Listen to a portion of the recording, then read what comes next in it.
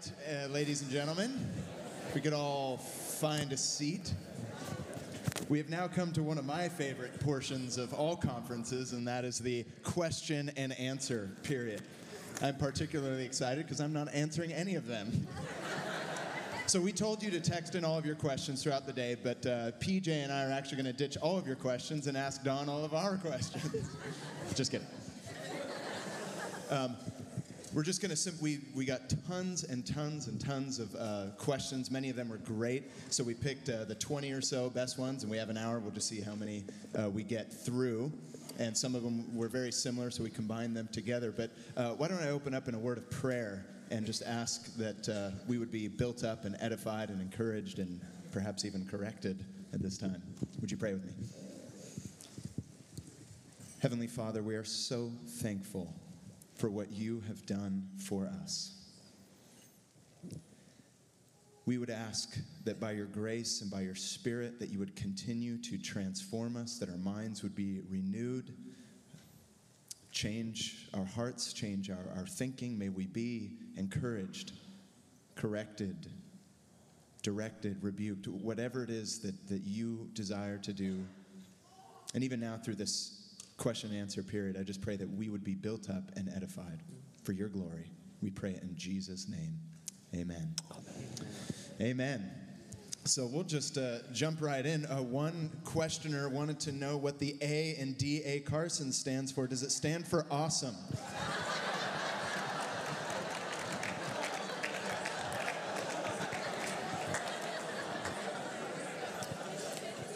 As I know my own heart, it stands for awful. Actually, it stands for Arthur, but whoever calls any boy Arthur these days? We just call him awesome. Yeah. And you know, the whole DA bit, I'm Canadian by birth, and then I did all my education in either Canada or Europe, and that at a time when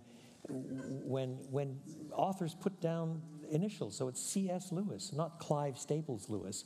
It's J.I. Packer, not James, I've forgotten what the I is for, Packer. And it's P.G. Woodhouse. And so I was D.A. Carson. It was J.R.W. Stott. I mean, so there was no desire simply to go around being called D.A. It was just, I belonged to that generation and that sort of cultural niche, you know? Whereas if I'd been born in the U.S. and had started publishing here first, I'm sure it would have been Don Carson, or following the example of those who put the whole thing, Donald Arthur Carson or whatever. Instead, it's D.A. Carson. What can I say? But the only one who's allowed to call me D.A. is my wife.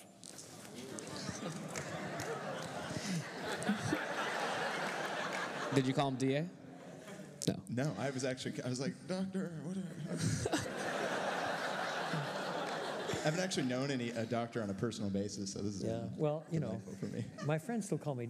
That's a cultural thing too, isn't it? I go to China, and nobody ever refers to me as anything less than professor, or maybe the Reverend Professor, or maybe even the Reverend Doctor Professor. I go to Australia, and every 10-year-old calls me Don, and those Australians, cheeky. Yeah. I don't really care. It's just culture, isn't it? I mean, it's different sets of, I mean, you can live with that. It's nothing. It's just funny. Is it true that you have the New Testament memorized in Greek? No. Well, we can put that one to rest. Mandarin maybe, but not, no. Oh. We did want to start off with a bunch of people had a few personal questions. Yeah, but this one's, I can tell. This one's, I think, very special. How were you born again? Well, I mentioned that earlier, actually, that I don't know if I was converted when I was a boy, 8, almost 9, in a camp called Muskoka Baptist Conference in Ontario, where I heard a preacher by the name of Sam Michalowski preach the gospel and felt convicted of my sin, whatever that looks like in an 8 or 9-year-old, and went and confessed my sin to the Lord by my bed in my room. I was there with my parents. Or if it was in second-year university, where I was going through a whole lot of self-examination all over again. I really don't know which was the context in which I actually did close with Christ. Do you ever lose perspective in the middle of your week? If so, how do you practically preach the gospel to yourself when you have? Do I ever lose perspective? No, I have achieved sinless perfection.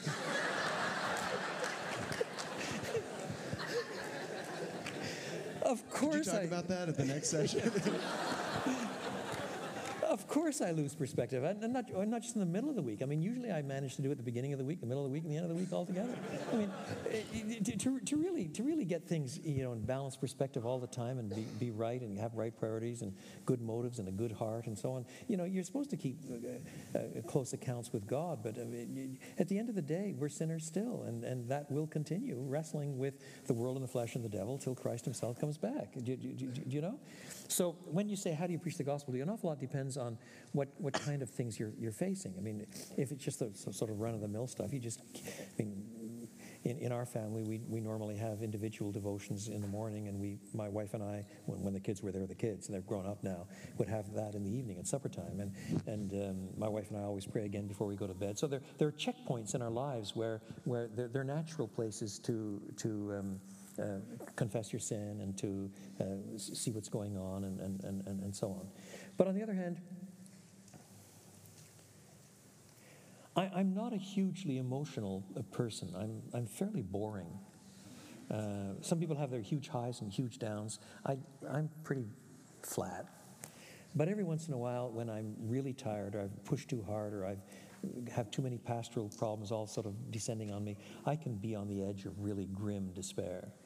And then I find that there are certain kinds of things like meditating again or renewing the memory work again of Revelation 4 and Revelation 5, two great passages on the throne room of God and the triumph of Christ and the glory of the gospel and so on. So there's certain kinds of set things that I know will be exhilarating and encouraging and refocus me again and so on, that it's full of the gospel. Do you see?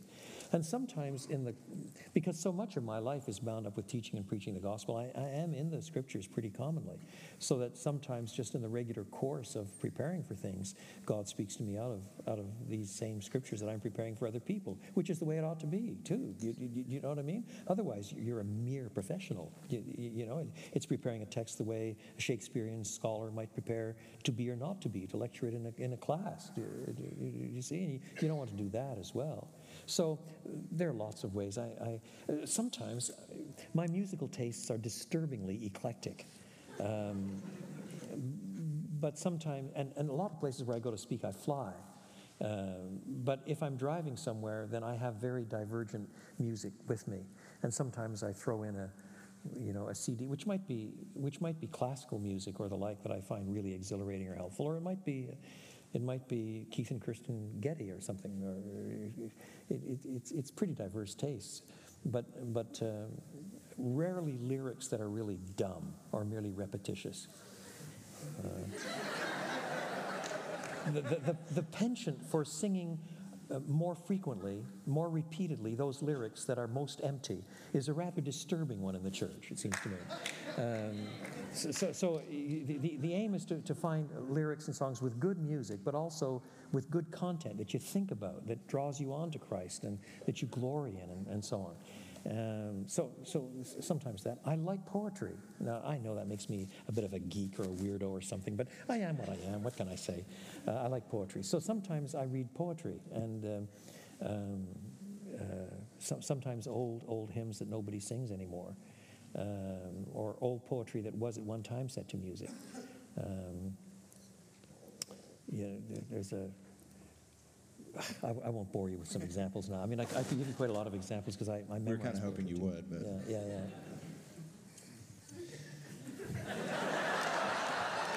I didn't believe him. you were reciting things in French earlier. That was fun. Yeah. But you all didn't get to hear that. Moving on to things that are a little more generally gospel before getting into a lot of the questions that had to do with John 3 and the other texts. How do you respond to people who consider your focus on gospel centrality as being only the milk of the word? You had mentioned earlier the gospel just kind of tips you in, and so some people would say you're just only focusing on the milk and not the bigger and greater things of Gog and Magog and things of that nature. Well, I would just say threw that last part in. Start with what Paul says are the matters of first importance. And what Paul says are the matters of first importance in 1 Corinthians 15 are the truths of Christ's death, burial, resurrection, and so on, and its implications for our living and thinking now. Then another thing you can usefully do is take a concordance and look up every instance of gospel, evangelize, preach the gospel, and so on. It's the same word group, evangel, look them all up. And see the diversity of rich ways in which the notion of the gospel is tied to ethics, to conduct, to behavior, to suffering, it's just tied to absolutely everything. And so it becomes part of the whole central story. And then when you see what this gospel is, it's centered on Christ, then it's not long before you begin to see that this center on Christ and his cross and resurrection, that ties you to the entire sacrificial system of the Old Testament, and to Yom Kippur and the priestly things and the temple things and Passover and so on. Well, those are just huge. They're absolutely central to the whole understanding of law in the Old Testament. Do you see? And that's what gets renewed at the rebuilding of the temple, for example, in Nehemiah and Ezra. So those things are really central again. And it's central in the preaching of Haggai. And suddenly you start seeing those are the tendons that hold the Bible together. When I teach courses on expository preaching, one of the things I keep insisting on is that good expository preaching should ideally not only expound the particular text at hand, but the expositor should keep his eye open for what I call the intracanonical links. That is, the tendons in Scripture that tie certain books and biblical corpora together along the Bible's whole storyline. I mean, how does the theme of temple work out throughout the whole Bible? How does the theme of priest work out throughout the whole Bible? How does the theme of and so on? And all of these things are really tightly tied to Christ's death and resurrection and to the gospel. Do you see? So from many, many angles, you start seeing that the gospel is really the big synthesizing category that makes an impact absolutely everywhere. And believe it or not, it's not Gog and Magog. To what extent may professing Christians divide over sin or doctrinal issues? If so, how can this be done graciously? When people ask a question of that sort, prefaced by "to what extent do Christians or should Christians divide over sin or doctrinal issues?" I never know how to answer. I mean, up to 36.7%. It's one of those open-ended questions that could go absolutely anywhere. All I can do is give you 2 or 3 guidelines. First, there are different contexts. That is, what might be allowable in the context of an organization like the Gospel Coalition, which has a pretty robust theological statement of faith. Read it for yourself. Go to the website and look up foundation documents. It's pretty robust. On the other hand, it allows in both Presbyterians and Baptists. But at the local church, somewhere along the line, you're going to have to decide somewhere along the line what kind of baptism you're going to practice. So there might be a tighter circle of what you allow and disallow in the context of a local church. There's going to be some sort of system of church government, some sort of accountability. How is that worked out? Do you see? Those are issues that we don't finally address in the Coalition Statement of Faith. So in a trans-denominational group like TGC, then the allowances might be a little larger than in the context of a local church, where they may be a little narrower. Do you see? And then within a local church, then you might hold, for example, the teachers of the church to a higher standard than some fresh convert in from who knows what kind of background has actually come to love Christ, but he or she might still have all kinds of screwball ideas and all kinds of things. And you don't say, well, then out the door, unless you have at least a PhD in biblical studies, you really can't belong to this church. No. People are on a pilgrimage. They're growing, you see? But you don't allow them to teach anything in the church yet. They've got quite a long way to go before they are reliable. And so what you mean by, where you have division is really going to depend on what sort of pecking order and experience and authority that they have in the context of the local church. And even on ethical issues, you have to distinguish between that which the Bible unambiguously commands or forbids and that which is at best an inference. And be careful not to make all the inferences as binding as Scripture itself. And then moreover, you also have to acknowledge that some of those things have cultural associations in one culture that they don't have in another culture. So that, I mean, when I was growing up, most evangelicals, certainly conservative evangelicals, wouldn't be caught dead in North America drinking any alcohol. And nowadays, that's largely gone in the younger generation, with mixed results, I would say. Probably a little more freedom, but on the other hand, probably a little more occasion of drunkenness and idiocy too, on occasion too, all in the name of freedom. I mean, I know some Christian guys from a nearby institution who like to boast that one night a year they just go out all by themselves and get drunk somewhere. Oh, good. I mean, what a sign of Christian maturity and freedom that is. So there's you win some and lose some of those things. You don't want to make it a kind of sort of policed legal system of righteousness. But on the other hand, where is the desire for self-denial that I might usefully use my time and energies in more creative ways for the gospel of Christ? Where does sort of getting drunk with the guys fit into that somehow, you know? But on the other hand, when I'm in France, where Christians have always drunk, whether you're you know, a very, very conservative Protestant or charismatic, or it doesn't really matter. Christians in France drink. Then when I'm in France and I'm speaking at some sort of convention or other in Paris or whatever, and then they take me out for a meal afterwards, and they're saying light meat or dark meat. So which wine will you want, light or red or white, and so on. Then you know. If the Apostle Paul can say, one man thinks of one day above another man thinks all days are the same, let each be fully persuaded in his own mind, then I'm quite sure he's going to say, one man wants to be a teetotaler, and the other one rather likes his port, let each be fully persuaded in his own mind. And I can live with that sort of flexibility. If that makes me a compromiser, blame Paul.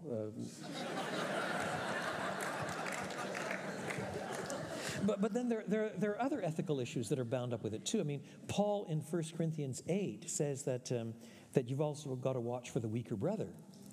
Now, the weaker brother in the context is the one who has a weak conscience about something, who thinks that something is wrong, even though the thing is not itself wrong. Maybe, to use my example of alcohol, it would be someone who's come from an alcoholic background, just bound up with alcoholism and his family and all the rest, and he knows he can't touch this stuff again.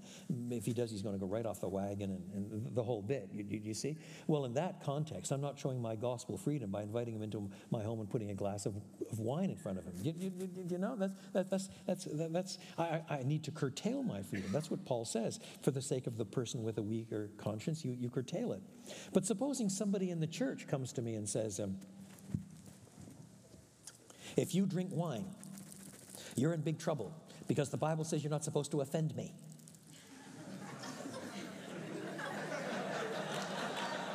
Then I'm likely to say, oh, I'm so sorry to hear you've got a weaker conscience. How did that happen? Because you see, they don't think they have a weaker conscience. They think they have got the strong conscience, which shows that they haven't understood the passage at all. If somebody says to me, you cannot be a Christian and drink, I will say, pass the port. For the very simple reason that you cannot hold the exclusive sufficiency of Christ hostage to anything. On the other hand, in North America, usually I don't drink. I mean, there are too many circles I move in where people have weak consciences, they're baby Christians, and haven't sussed this out yet. In France, I'm not promising anything. So next time we do this conference in France is what you're saying. I'm looking forward to it.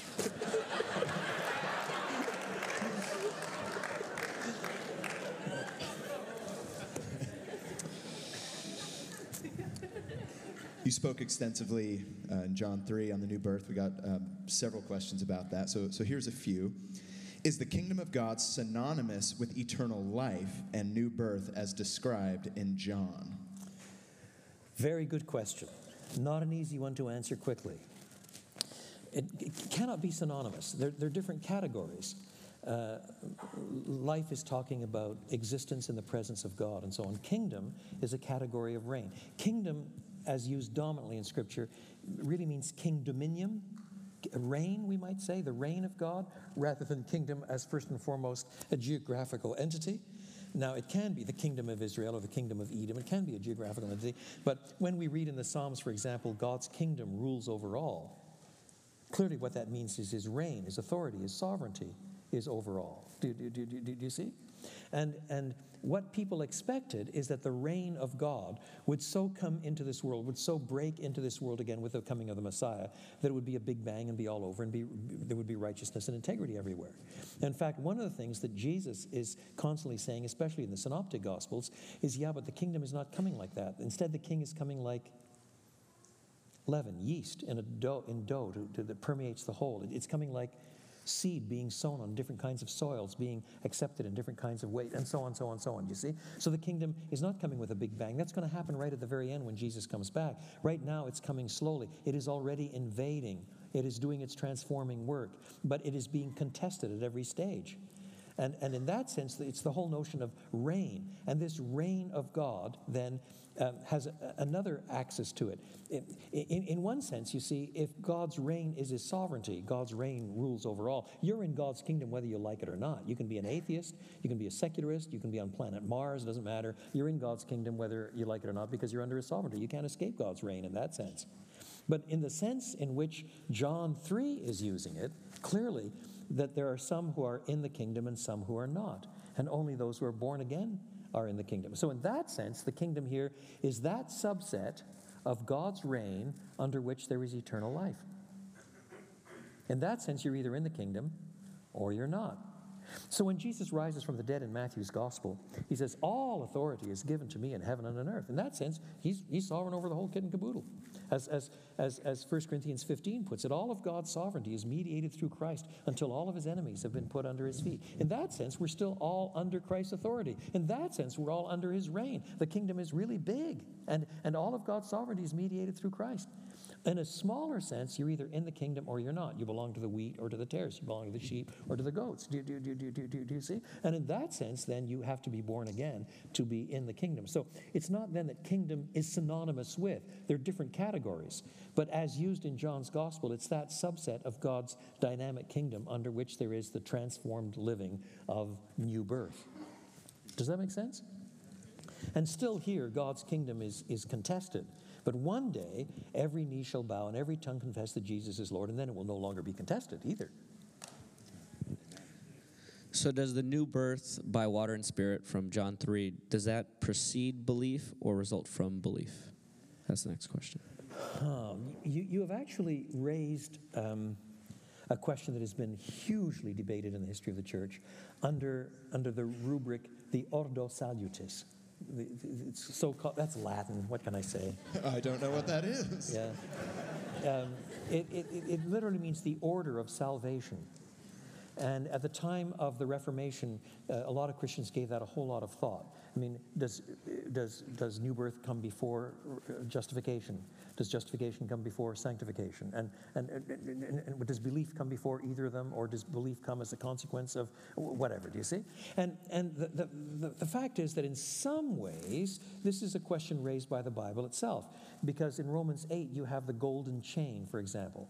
Those whom God foreknew, those also he predestined. Those he predestined, those also he justified. Those he justified, those he also sanctified. Those he sanctified, those he glorified. You see, there's a golden chain of progression, and everybody who's in one is in the other. You see all the way down. So those questions are in some ways raised by the Bible itself. What I would say about this particular one is that there's another factor that needs to be thrown in. There are some Christians, especially in the Reform, most Christians in the Reform camp would simply say that God's regenerating work precedes belief. That is, you have to have the work of the Spirit in your life in regeneration actually to believe. And I understand what's being said, and the purpose of what's being said, I want to affirm insofar as it's bound up with God's eternal election from before the world began, which we've also seen surfacing again and again in these texts. But there is another way of wording it that might not get you into quite so many troubles because I won't go into the whole debate. And that is to say, no one will come to faith. No one will come to believe. No one. unless he or she is taught by God. There is a work of grace in the life. As Paul puts it in 1 Corinthians chapter 2, the natural man does not receive the things of God. They're foolishness to him. The person's got to be taught by God. Jesus says the same thing in John chapter 6, quoting the Old Testament and so on. So there is a work of convicting, transforming work by the Spirit that enables us to believe. Now, whether you call that convicting work of the Spirit regeneration itself, or the convicting work, the transforming work, the renewing, the opening of the blind eyes, the enabling that enables you to believe, such that regeneration proper follows that, really is a relatively minor point, so long as you still insist that at the end of the day, there's something sovereign that belongs to God. And there's something that you are responsible for, which is belief, yet nevertheless, if you do believe, you're going to acknowledge at the same time that God has enabled you so to do. There's a lovely hymn that puts it, another one that we don't sing anymore. I sought the Lord, and afterward I knew he moved my heart to seek him, seeking me. 'Twas not so much, it was not that I, not seek him, seeking me. 'Twas not so much, I've forgotten how it goes now. Then the second stanza pictures Peter walking on the water. Thou didst reach forth thine hand and mine enfold. I walked and sank not on the storm-swept sea. 'Twas not so much that I on thee took hold as thou, dear Lord, on me. So there's a way of wording these things so that at the end of the day there is a free acclamation of the grace of God in his sovereign sway in our conversion in the gospel. That's good. You mentioned a couple times there was the concept of social justice and people involved in these kinds of activities. That's not the gospel, because the gospel is something that God has done for us. We got many questions about that. How do you reconcile social justice, meeting physical or felt needs, with presenting the gospel? What does the balance ideally look like? That's a very good question, and it is not an easy one to answer. And there have been some very fine Christians that have worded things just a wee bit differently. Moreover, it's an issue that has come up repeatedly in the last 10 years or so. There's a new generation of genuine Christians who want to be biblically faithful, who are asking the right sorts of questions along these lines. That doesn't mean that the answers given are always right, but they're the right kinds of questions. So I expected that question to come up. I'm glad that it has. There's a very recent book by Tim Keller, just off the press, that's wrestling with exactly some of the same issues. And if you want to see in brief compass how we've tried to do it in a coalition, take a look at our foundation documents, not simply our statement of faith, but also our theological vision of ministry, where again we wrestle long and hard on how to get that right. Let me outline some things that Christians have fought over on this regard, and then try to articulate it the way I would. This is going to take a little longer, but I think that it's worth it. There have been historically both good examples and bad examples. Bad example, in the late 1800s, early part of the 20th century, the 1900s, there were a lot of Christians who still largely preserved theological orthodoxy, who were more and more and more associating gospel faithfulness with education and raising the standards of the poor and drilling wells and all this kind of thing, until gradually the gospel actually became faded from view, and the whole mainline church thing slunk into what came to be called the social gospel, which was really no gospel at all. And that can happen very easily. It doesn't happen in the first place by denying things. I've been teaching for several decades now, and I have learned something about what my students learn. What do my students learn from Don Carson? I'll tell you this, they don't learn everything Don Carson teaches them. They don't. They tend to learn what Don Carson is excited about. So if I get into the place where I assume the gospel, but I'm really excited about all the social justice issues, then without ever once denying anything essential to the gospel, my students will then be fastened on the social justice issues, and the gospel will become less and less important to them. Now, for me, it might be important. It might be very important. It's just that I'm assuming it in my teaching. But that means that in another generation, at most 2 generations, the gospel is lost, absolutely lost. Most people in the social justice movement from the 1880s to 1930s, thereabouts, did not begin by denying the gospel. They began by assuming it, but no longer being excited by it, while they moved on to other things. And the next generation then lost the gospel.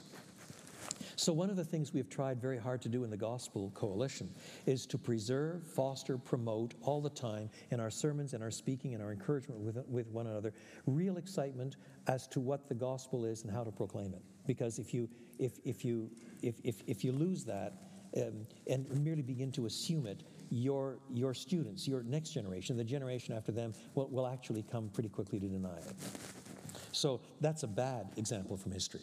Good example from history? In 1740 in Britain, Bible interest, gospel interest had sunk so low that on Easter Sunday in St. Paul's Cathedral, London, there were only 6 people who showed up for Holy Communion. There were 280 crimes on the books for which you could be hanged, including stealing a loaf of bread. Slavery was rising in the burgeoning British Empire. The Industrial Revolution guaranteed that children at the age of 5 were down in the mines digging coal or working on hand looms in dangerous equipment. The rich were getting very rich, the poor were getting very poor. Then God raised up Howell Harris, began preaching in Welsh in 1734. Hundreds and then thousands were converted. In 1738, George Whitefield began to preach to coal miners at 5 o'clock in the morning outside the coal mines near Bristol. You'd catch them at the change of the shift and stand there and preach. And he talked about how the gospel of God so transformed their lives as the Spirit came down upon them. These men would weep, and as their tears rolled down their faces, it would wipe the coal dust off their faces as they came out of the mines. 1740, John Wesley was converted, and his brother Charles.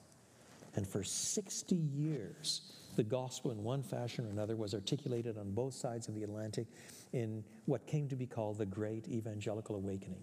And out of that came Wilberforce and Shaftesbury and people like that who fought prodigiously to ban the slave trade and then abolish slavery itself in the empire and produce child labor laws and prison reform laws and on and on and on and on. Almost all of them rammed through by converts of Whitefield and Wesley in the British Parliament.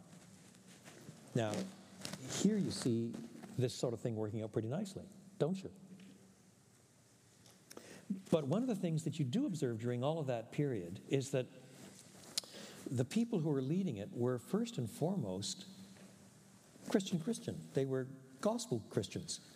So that one of the things that was lost in the film Amazing Grace, historically one of the things that was lost, it gave the impression that Wilberforce, though he was contemplating the ministry, was encouraged by Newton to go a different route and just devote all of his energies into abolishing the slave trade. And that was gospel faithfulness, and that was all right too. Historically, that's a load of rubbish. Historically, yes, Newton did encourage him to go along those lines, but it was within the framework in which Wilberforce himself, all of his life, was fighting on many, many social fronts, and meanwhile was having devotions in the morning with his family, devotions in the evening with his family, witnessing to people on the street, evangelizing, teaching in his local church, and trying to lead people to Christ. He was a Christian full of the gospel, do you see? For whom this was his day job as an MP working in the Houses of Parliament. That's a very different flavor than you get out of the film, isn't it? That was the shameful part of the film. You don't see what a gospel-centered person he was, passionately all of his life, so that even his work to abolish the slave trade was actually a function of his outworking of the understanding of how the gospel transforms people's lives. But you lost all of that. In that sense, the film was highly manipulative. Now, as people have talked about these things at the end of the 20th and beginning of the 21st century, there are several models that keep cropping up. Number one, and you can see problems with all of them. Number one, you do deeds of mercy in order to gain credibility to preach the gospel. Now, there are a lot of people who think along those lines. So that if people are starving to death and they don't have wells, then you drill wells in the Sahel, and then, of course, you gain more of a witness, and so therefore you have an audience that will be open to hearing the gospel. And then the purists come along and say, no, that's all wrong. That's manipulative. That's not offering the help for the help's sake. Out of compassion, it's merely to manipulate people into listening. Others say, It doesn't really work like that. You preach the gospel, and the gospel so transforms you that you are changed, and therefore you will do good deeds. The entailment of John 3, thus it is with everyone who is born of God, you see? So in that case, the good deeds, the deeds of justice and mercy and all those sorts of concerns, they come out of the results of the gospel. They're not the gospel, they're the results of the gospel. And the purists come back and say, yeah, but that makes that order of help so secondary, so second string, that it's no longer part of the mandate of the gospel itself. Can't quite buy that.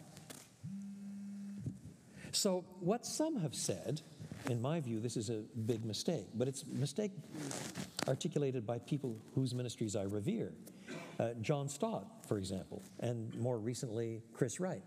They argue, what you have to see is that the Bible has two huge visions, two huge missions. One is the gospel, properly conceived, and it's about preaching what God has done in Christ Jesus and so on. And the other is social justice. That's also demanded. And the two are not linked tightly in any way, shape, or form. They're just both there in the Bible, and you should respond positively to both of them.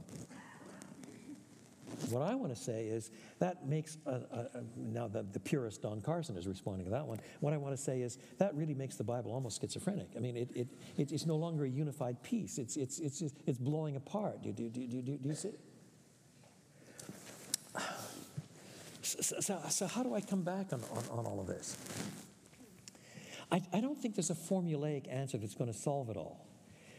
I do want to say that if your motives are good and you care for people, then drilling wells in the Sahel so that they can drink ought to be part and parcel of your concern for their eternal well-being.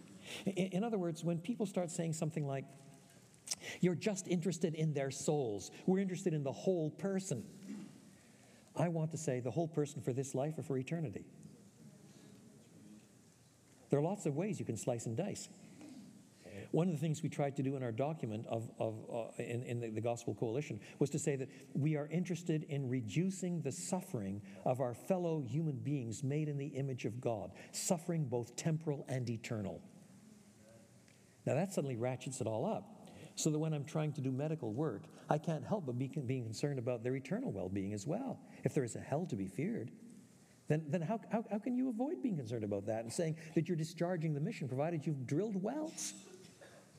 So at the end of the day, I get tired of the debates about whether you might in part be doing justice in order to gain a hearing. Well, I hope that you'll gain a hearing by doing justice.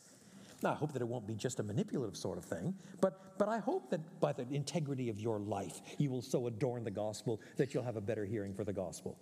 And then if people say, on the other hand, well, it just should flow from the gospel. Well, of course it should flow from the gospel. I mean, obviously, if your life is transformed, then you will care for people. I mean, if the most important commandment is to love God with heart and soul and mind and strength, and the second is to love your neighbor as yourself, how will this transformation of character work out in the showing of God's love for your neighbor as yourself?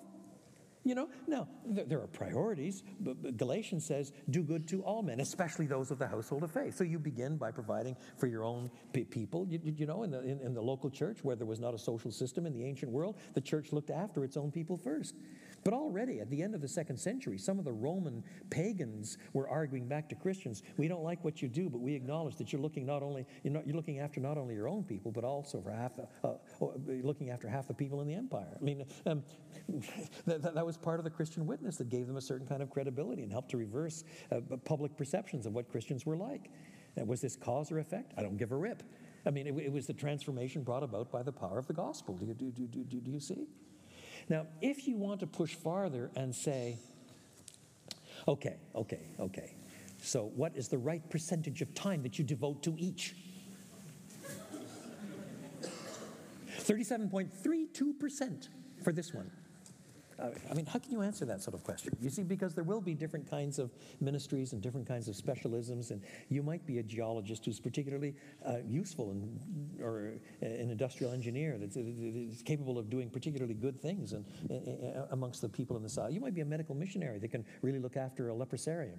But what I would say is that if you're a Christian who understands the gospel and you're working in a leprosarium somewhere, you will be looking all the time for opportunities to share your faith. And if you're drilling wells, you will be looking for opportunities all the time to talk about Christ and the transformation and the living water, which is what Jesus does in John 4. Do you see? So to start dividing it up in terms of percentage of time, if you're really, really concerned for these people who don't have enough water, that they're starving to death, aren't you concerned for the way they don't have living water and they're starving to eternal death? Why have you got to put them in sort of a juxtaposition where the only way you can think about it is percentage of time or the like?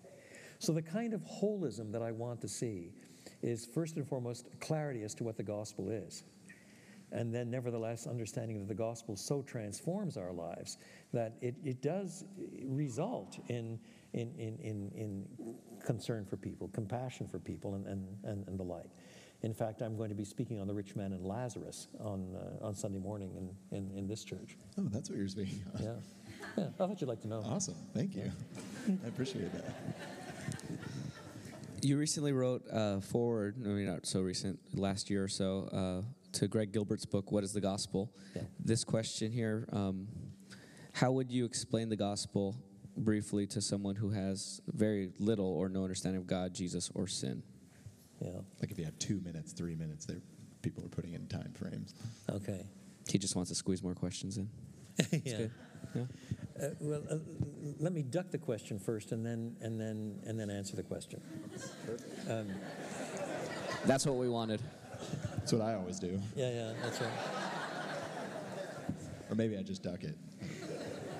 You see, 50 years ago, when people thought of what evangelism is, it was being done in a context in which most people already had some sort of general exposure to the Bible, and Easter was connected with the resurrection of Jesus, and Christmas was connected with Jesus' birth and incarnation, and people still sang carols, Hail the Incarnate Deity. I mean, I can remember singing that when I was in grade school. Hail the Incarnate Deity. Nobody knows what that means in the streets of L.A. today, but we all sang it. I mean, whether we were Christians or not, it was part of the heritage of growing up in Christianized America.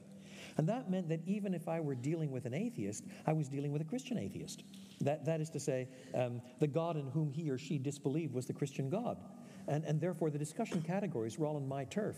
And therefore, when I did evangelism in that context, I didn't have to talk about whether it was one God or more than one God or different notions of God in Buddhism or whatever. It was still basically categories that were part of the Christianized West. Do you see? Most people still thought that the Ten Commandments were a jolly good thing and probably did come from God and you shouldn't break them. Now we do, but nevertheless, not too many. I mean, I haven't bumped anybody off. Maybe I've been a bit covetous now and then, and only adultery in my head, but no murder. I'm not too bad on the Ten Commandments, And that's the way the conversations went.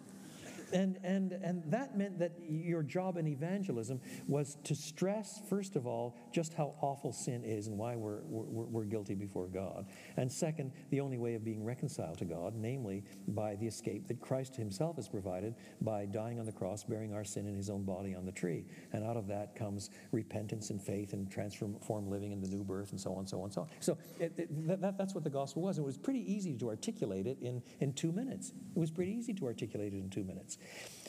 Now, if you're dealing with somebody who is a complete biblical illiterate, who does not know the Bible has 2 testaments, who's never heard of Abraham, doesn't know anything about the law, if he hears of Moses, he confuses him with Charlton Heston or the more recent cartoon figure, and has no idea what Easter is for. I mean, I've got a friend who teaches grade five kids in a white suburb, where if you think that there's any place that sort of preserves a certain kind of historical continuity, it's probably there. She asked the 28 kids in her class, what do we celebrate at Easter? 3 of the 28 got it right.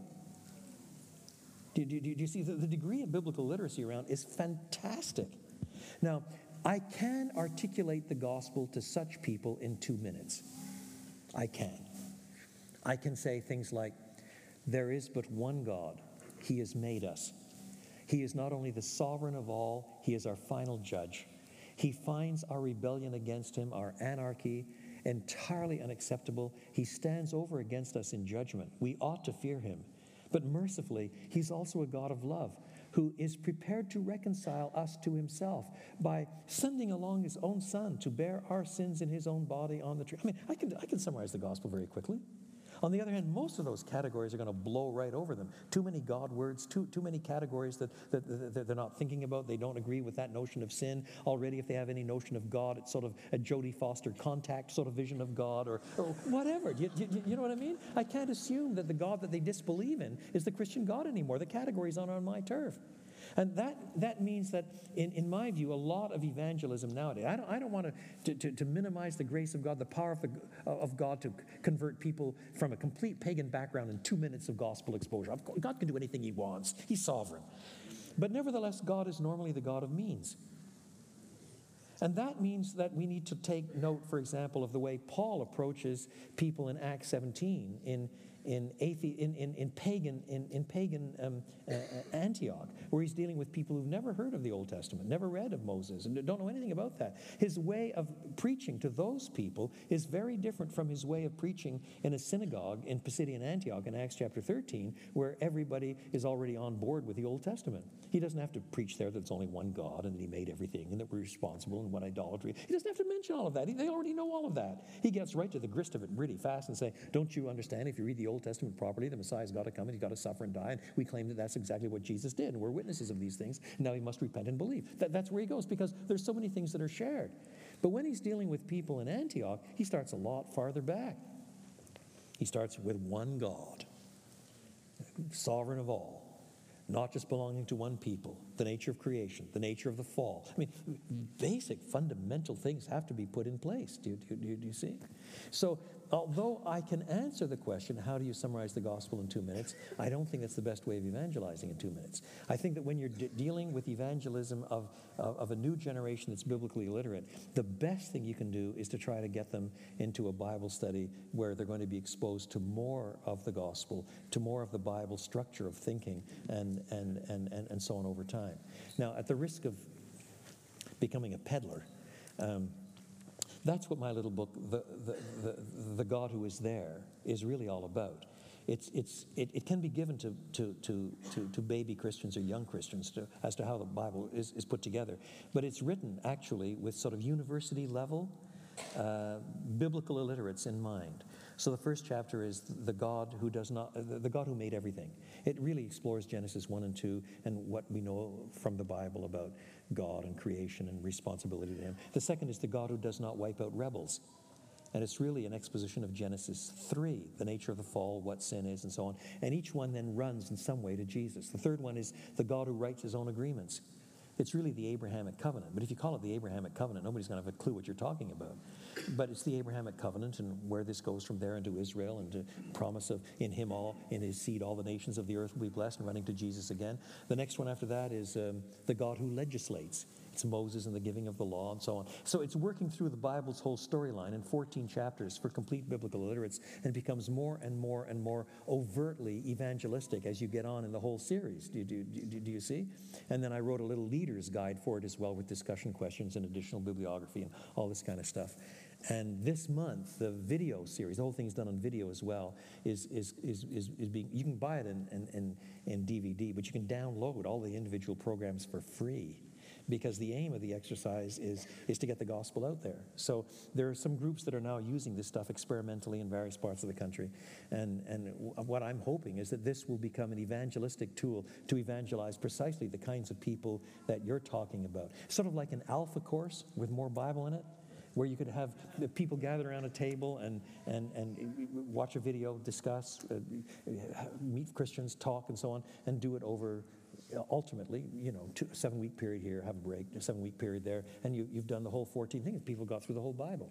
And my experience has been, when we've tried to do that sort of thing, it's actually surprising how many Christians have been grateful for it too, because they really haven't figured out how the Bible actually hangs together. So it's partly for grounding young Christians, and it's partly for trying to present the gospel in a holistic framework out of the whole Bible, so that it's not just a simple 2-minute presentation. All right, that's good. I'm going to start picking and choosing with some of these. Our time is limited, but a couple of them I thought were just really good practical questions. One is, I work with a youth at a church that would not be considered gospel-centered. Is it wrong for me to stay if I disagree with their philosophy of ministry? Very complex, very complex. If it's a church whose entire denomination and structure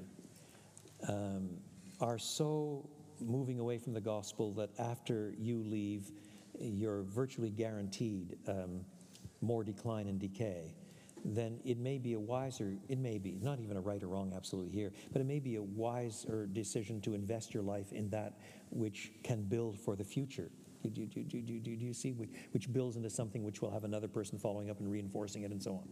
If, on the other hand, it's a church where the denomination is pretty stable, but this particular church has a particularly bad ministry, you sticking it out until the other guy leaves might be a way of actually introducing categories that will actually call the church back and be helpful in stabilizing things down the road. In so many of these issues, it's not a question of simple right or wrong. Here's a proof text. There are so many variables that there is a huge need for prudential wisdom, and I wouldn't even venture any comments as to what should be done in a particular case unless I knew an awful lot about it and about the individual and how well he can handle it and what the potential is for the future and what the alternatives are and so on. So many of these things are not susceptible to proof texting answers. They require prudential wisdom. Right. Building for the future is a really good concept to keep in mind. This one's kind of off topic a little bit, but I think it would be helpful for a lot of pastors discipling men, passing on the gospel, and things along that line. In a city with prominent gender confusion, can you profile a godly man and a godly woman, considering the distinctives of gender roles? Can you profile them? Yeah, just kind of like a brief description. Profile. Brief description of. Could I do that now? Yeah. Oh, I see. Can I tell him that you asked that question? Yeah, well, yeah, I Or did. is that embarrassing? That's not embarrassing. I texted it, and Tim. But you know, Tim's the one who chose it because he said, "Hey, look at it." Tim's all, "Look at it." He's all, that's my question. Tim would say, he's like, "Look at this really cool question. It stated really well as well." He was really happy. So PJ would actually like you to profile. I got some of my men right here that I'm discipling. If you're a bit confused about this, brother, we'll deal with it privately. You guys could text. Yeah. It's one of those things like in 30 seconds, could you tell me who Jesus is? And yes, I can. On the other hand, depending on who's asking the question, you might not need a 30-second answer. You really might need a 2-hour answer, and I need to probe you too on where you're having your questions and debates about who Jesus is. Are you asking out of the framework of a Buddhist, out of the framework of a Jehovah's Witness, out of the framework of a Mormon, out of the framework? Do you see what I mean? And so when people start saying, in the light of gender confusion and all that, would I be happy to summarize what a godly man, godly woman looks like? Yeah, I can give you 30 seconds on it. But on the other hand, I don't think it would be very helpful because it's the sort of thing that really needs much more like 2 hours, precisely because of all the confusion around and depending on where it's coming from. Is it coming from a really, really patriarchal figure who doesn't know what it means to love his wife as Christ loved the church? Or is it coming from an egalitarian who's absolutely convinced that there's no distinction whatsoever between men and women under any circumstances except that one can have babies and the other one can't? And those are two very different kinds of, or is it coming from somebody who's just gone through a transgendering operation? Or is it coming from the homosexual community or whatever? All of those and even within the homosexual community, a majority of male homosexuals are actually bisexual. That looks a bit different from the minority that are purely homosexual in orientation. And I want to know much more of the background when people start asking me, is it a sexual question first and foremost, or is there a behavioral question about how men and women operate in the home and the use of the time and bring up their children? And, you know? So I'm really reluctant to answer that question unless you give me about 2 hours. And even then, I might double it, just because it's one of those things that is so easily misunderstood or misappropriated just with sloganeering. So maybe we do that one in France. Yeah, right. I think there'd be 2 more good questions going. Maybe we'll trespass just 5 minutes into the break. You guys down with that? Yeah. Just to. We got a lot of questions about N.T. Wright and the new perspective, and then I think we hit that last one. So, especially in Romans 3, we're trying to just put a bunch of texts together. But how do we address and I'm sure you have to briefly state what the new so-called new perspective is on Paul. Did C.H. Dodd, did he influence N.T. Wright on justification, and how does that affect the church today in 2 minutes or less? Just kidding. You can have 5. I don't know if my dear brother Tim knows this, but a couple of Probably other not. guys and I edited 2 fat volumes, 600 pages each, total of 1,200 pages on this issue, called Justification and Variegated Nomism. And he wants me to address it in 2 minutes. I mean, he has cheek. What can I say? I also wanted you to sign it. I brought it today. Yeah. Do that later. The issue has become just incredibly complex, and partly because Tom keeps modifying his position too. Moreover, you have to understand that when I talk about Tom, I mean, we were exact contemporaries. He was at Oxford doing his doctoral work when I was at Cambridge doing mine. We used to meet in the summer, and our friendship goes back to the early 70s. You know, so this is not talking about somebody whom I've only known in books or something. We still might meet at Society of Biblical Literature professional meetings and have a good old sit down with a cat fight between us about what's going on. I mean, it's not something that's been done in separate corners or anything like this. And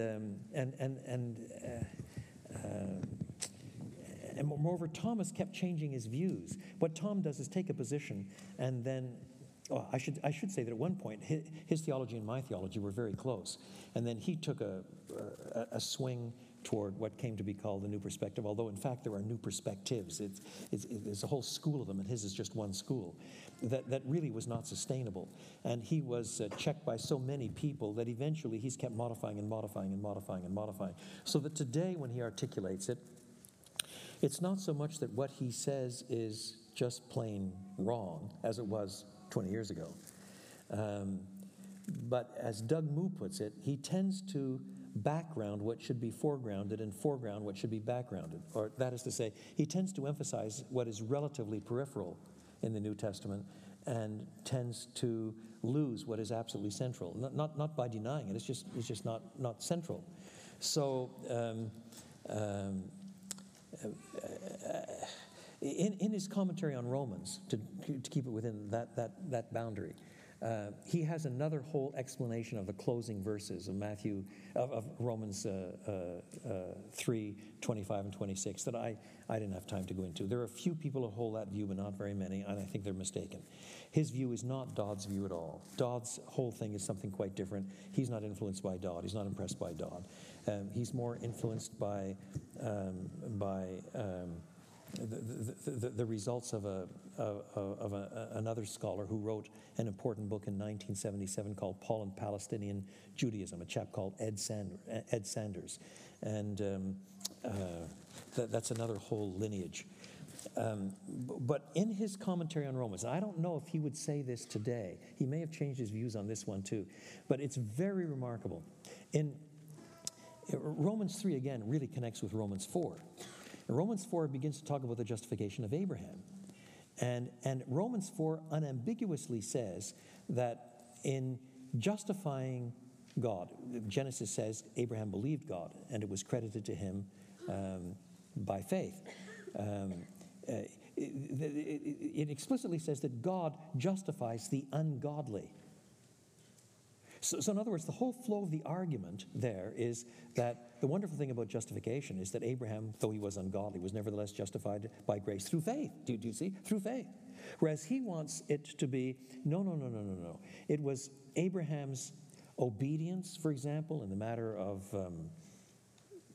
taking Isaac out to sacrifice him several chapters on in Genesis 22, rather than back in the early chapters of 12 and 15 where Abraham believed God and it was credited him for righteousness. It was his action. It was his action that actually finally justified him rather than the faith. It was the faith as it worked out in action. It was a good thing.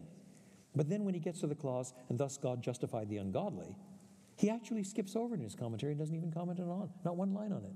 Absolutely not. So the whole argument reads very well in the commentary, so long as you don't actually read the Bible. You know, whereas the whole flow of the argument is 118 to 320 is talking about how we're all sinful and under the wrath of God. Then the section on the cross, which I think he mangles. And then it's talking about Abraham and how God justifies the ungodly. And he still wants it to come out a quite different way. I mean, Tom, bless his heart, he's a brilliant communicator, a brilliant debater, and a first-class writer. He's as interesting as can be. But on the other hand, I do think he misses the point just so often that he's not the first source on which I want to rely. Let me put it this way. Even in his more recent metamorphosis, and he knows that I say this about him. He knows that I'm not talking behind his back. I mean, we've talked these things out. I heard him 2 or 3 years ago give a brilliant summary of the whole Bible storyline in 10 or 15 minutes. It was brilliant. And if I could reduce it to 30 seconds or so, it went something like this, only he had 10 minutes and he made it brilliant. In the beginning, God made everything and it was good. We horribly rebelled against him, and we corrupted our human relationships. We corrupted our relationship with the universe and with the world all around us. Everything was ugly and despicable. But mercifully, God came after us. He came after us in the giving of the law. He came after us in Abraham. He came after us again and again. We despised his good gifts again. We're still corrupting the world, usurping, exploiting the resources instead of being good stewards. And our own relationships are all twisted and bad and so on and so on. But in the fullness of time, God sent forth his Son. And the kingdom was introduced, and he went to the cross not only for his Jewish people, but for the human race at large, and triumphed over sin and defeated death and introduced the kingdom in a spectacular way, which he invites us to participate in, to roll back the forces of darkness in our relationships and even in our connection with the world. Eventually, it's going to be a new heaven and a new earth. So already we should be ecologically responsible and appropriately green and all the rest, and fight war and so on, so on, so on. So, you know, rousing cheers. Is that a faithful representation of things or not? He keeps talking about the importance of the Bible storyline. I agree. No one is stronger on stressing the Bible storyline than I am. But I think that he's missed one of the major elements of the Bible storyline. Namely, the Old Testament talks more than 600 times of the wrath of God. He almost never mentions it. So that the heart of our lostness in the Bible is not in the first instance that we're not ecologically sensitive or our human relationships. It's first and foremost that we're idolaters. The sin, the Bible can condemn people for hoarding the wages of their workers, for example, and for social injustice. It can. Read opening chapters of Isaiah, read Amos, of course. But the overwhelming emphasis on the Bible, the overwhelming emphasis on the nature of sin in the Bible is bound up with idolatry. And God is a jealous God, and he is wrathful against us. So that the nature of what the cross must address, therefore, is the wrath of God. He almost never mentions it. And that means that the whole thing gets skewed when you talk about the cross. The cross then is the defeat of death. And all of the things that he affirms about the cross are right. And because we've kept hammering him on the wrath of God, then somewhere he's got a footnote that says, and of course there is this note about penal substitution and so on. We acknowledge that that's also present. And so after he hears me saying this sort of criticism that I've given here, he will respond by saying, hey, you're not representing me fairly. You see, I've got that in too. I've got that in on page 46, footnote 37. And I want to say, Tom, yeah, but it's not a footnote. It's 600 times, you know? And I don't think that you're understanding the atonement passage correctly in its own context. It's got skewed. In other words, to use Doug Moo's criticism, you're emphasizing what is there in the text, but it's of relatively secondary importance, and you're losing what's of primary importance. I just think he's a very gifted, articulate man who somehow has lost the center somewhere along the line. What can I say? Do I learn things from him? Yeah, I do. I do. But what we don't, he has a style of writing that some scholars have, in which basically, without saying it, I mean, they're never so crass as to say it, everybody's got it wrong except me. Now, he would never say it quite like that. But he tends to paint in these great generalities. Of course, Christians have long argued wrongly that, da-da-da-da-da-da-da-da-da. He doesn't mention any Christians who've argued it rightly. And then he says what is right, and everybody says, oh, yes, that's right. I want to be on that side because that's right. That's the truth. So he tends to divide young people, especially, into those who are either for him or against him. And I don't think that's healthy. I mean, I don't want people to base their Christianity on Tom Wright or on Don Carson, for that matter. I mean, everything's got to be tested by Scripture. I don't want people to be Don Carson groupies. And I don't want people to be Tom Wright groupies. I mean, at the end of the day, you have to be a Jesus groupie. You know? And that means you That's right. Enough. Jesus groupies. Yeah. Before I close in prayer, it's just a really quick question, but just a practical thought to close. It seems that there has been a renewal of gospel-centered focus in many churches today. How do we keep this from, amen. How do we keep this from being a fad? Yeah, that's a good question. A fad, or just a point of division, or just one more label, or whatever, you know. At the moment, it's wonderful. I'm more encouraged about what's going on today in the Western world than I have been in 10 years. I mean, I can see all kinds of marks of decline, but I see this. We'll have 7,000 or 8,000 people next year at the coalition meetings, and 85% of them will be under the age of 45. I think that's fantastic. I mean, especially at my age, to think that anybody's showing up at all to hear me at this stage is really quite remarkable. It's a wonderful thing. God is raising up another generation of relatively young people. I think it's humbling, it's terrific, it's encouraging. But at the same time, you think of all the ways we have of blowing it. And all that does, it seems to me, is drive you to your knees and ask for forbearance and forgiveness and not too many disasters and God's protection. You start praying, Lord, there have been times when you have done it for a very sustained period of time, like the Evangelical Awakening. 60 years of gospel blessings, 60 years. It just transformed the life of the nation and the British Empire.